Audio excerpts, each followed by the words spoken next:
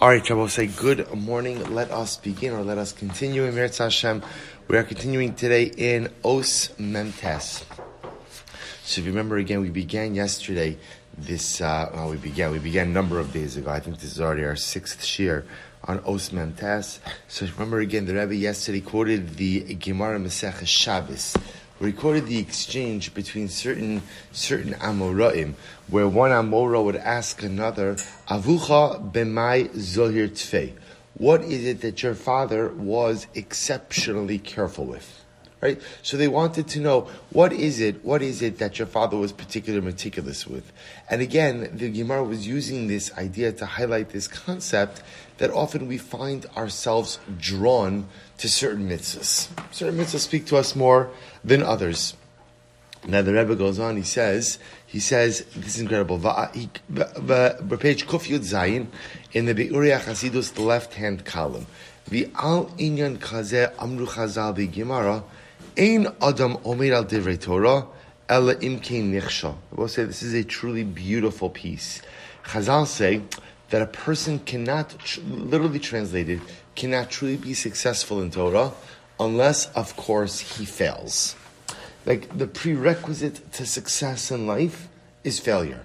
Now, of course, on a basic level, what that could tell us is that really you can't realize success in life without first undergoing failure.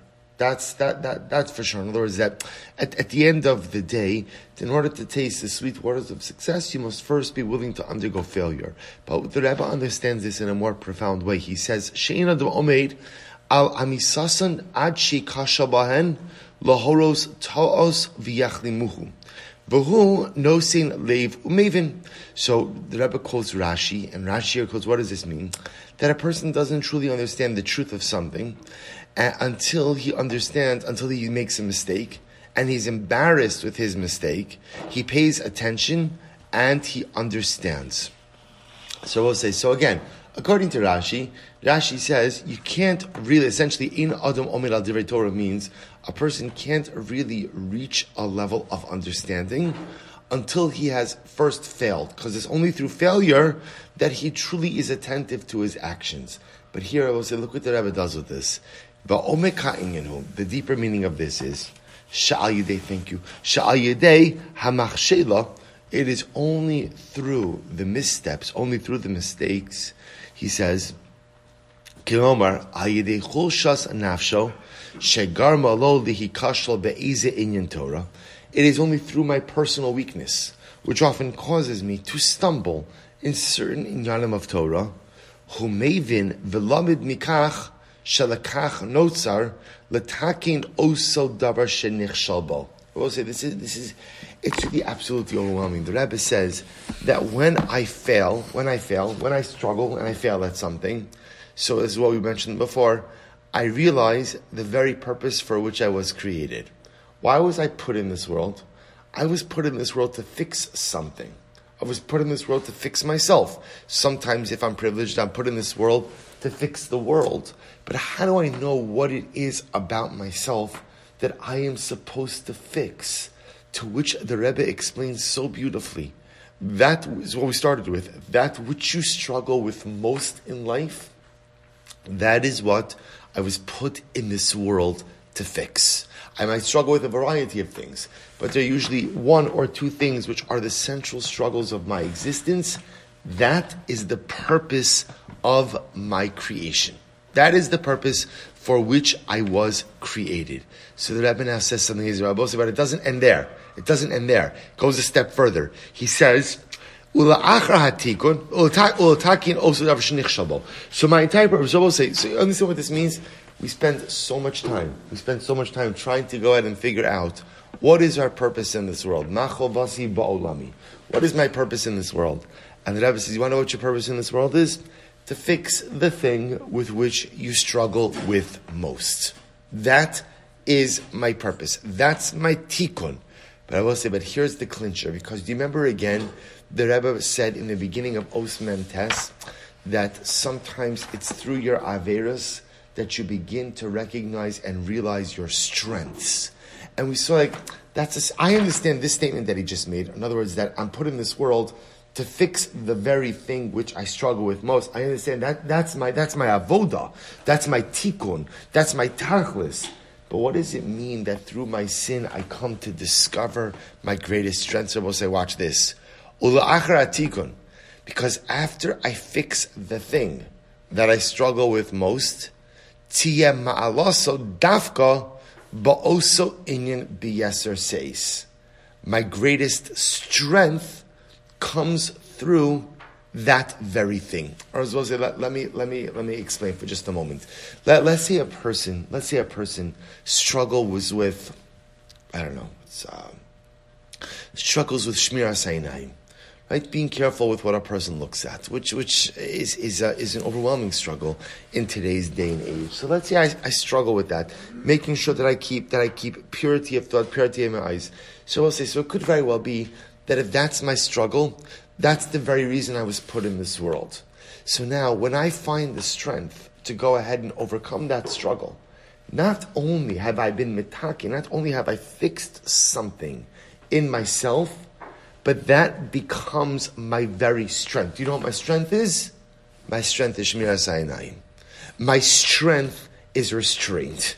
My strength is self-control. So what starts as my greatest area of weakness, when I find the courage and I find the strength to overcome it, that's my tikkun.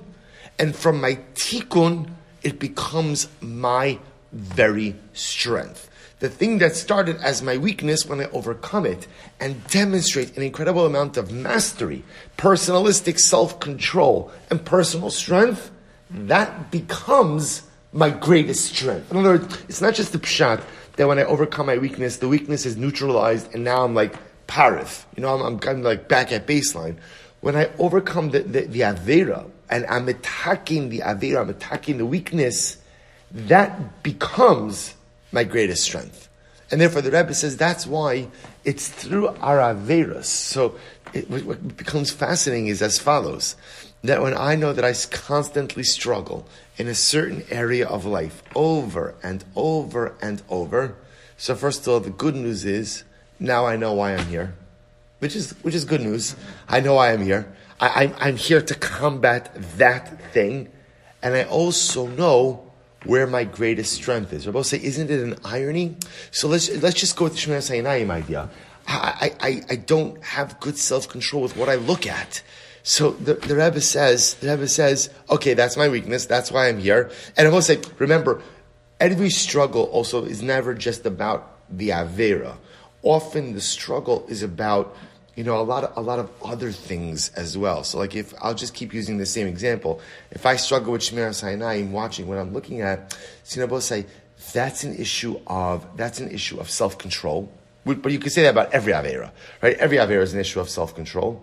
It's also an issue sometimes of like escapism. Maybe I'm just not happy with my life, and so I'm just kind of looking for an out, from whatever current circumstances are not so great. But either way, says Rebbe, so that's my avera, that's my weakness. I know what I have to be metaken, but then what it shows me is that my greatest strength is the ability to exhibit self-restraint. That my greatest strength is the ability to exhibit self-control. So from the weakness, from the avera, I learn what my tikkun is, what my purpose, what my mission is, and I learn what my greatest strength is.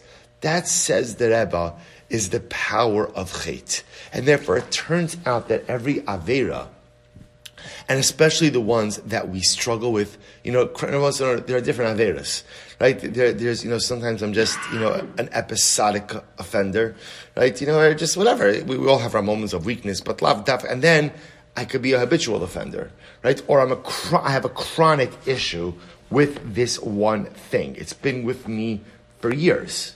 I just can't shake it. That's my avoda. That's the reason I'm here. That's the tachlis for my entire existence. And yet once I overcome that avera, that will become my greatest life strength. That midah that I need in order to overcome that avera, or that midah which is the antithesis of that avera, that becomes my greatest life strength. Right, so we'll stop over here for today. We're still not finished. In Mirat Hashem, we're going to see an incredible and beautiful, actually tomorrow's Rosh Chodesh, right? Tomorrow's Rosh Chodesh. Okay, so we'll see on Monday, Meretz Hashem, an incredible and dramatic example of this. He's going to show with King Achaz and King Chizkiyahu, a father and son who are polar opposites as an expression or as an example of this particular concept. We'll stop here.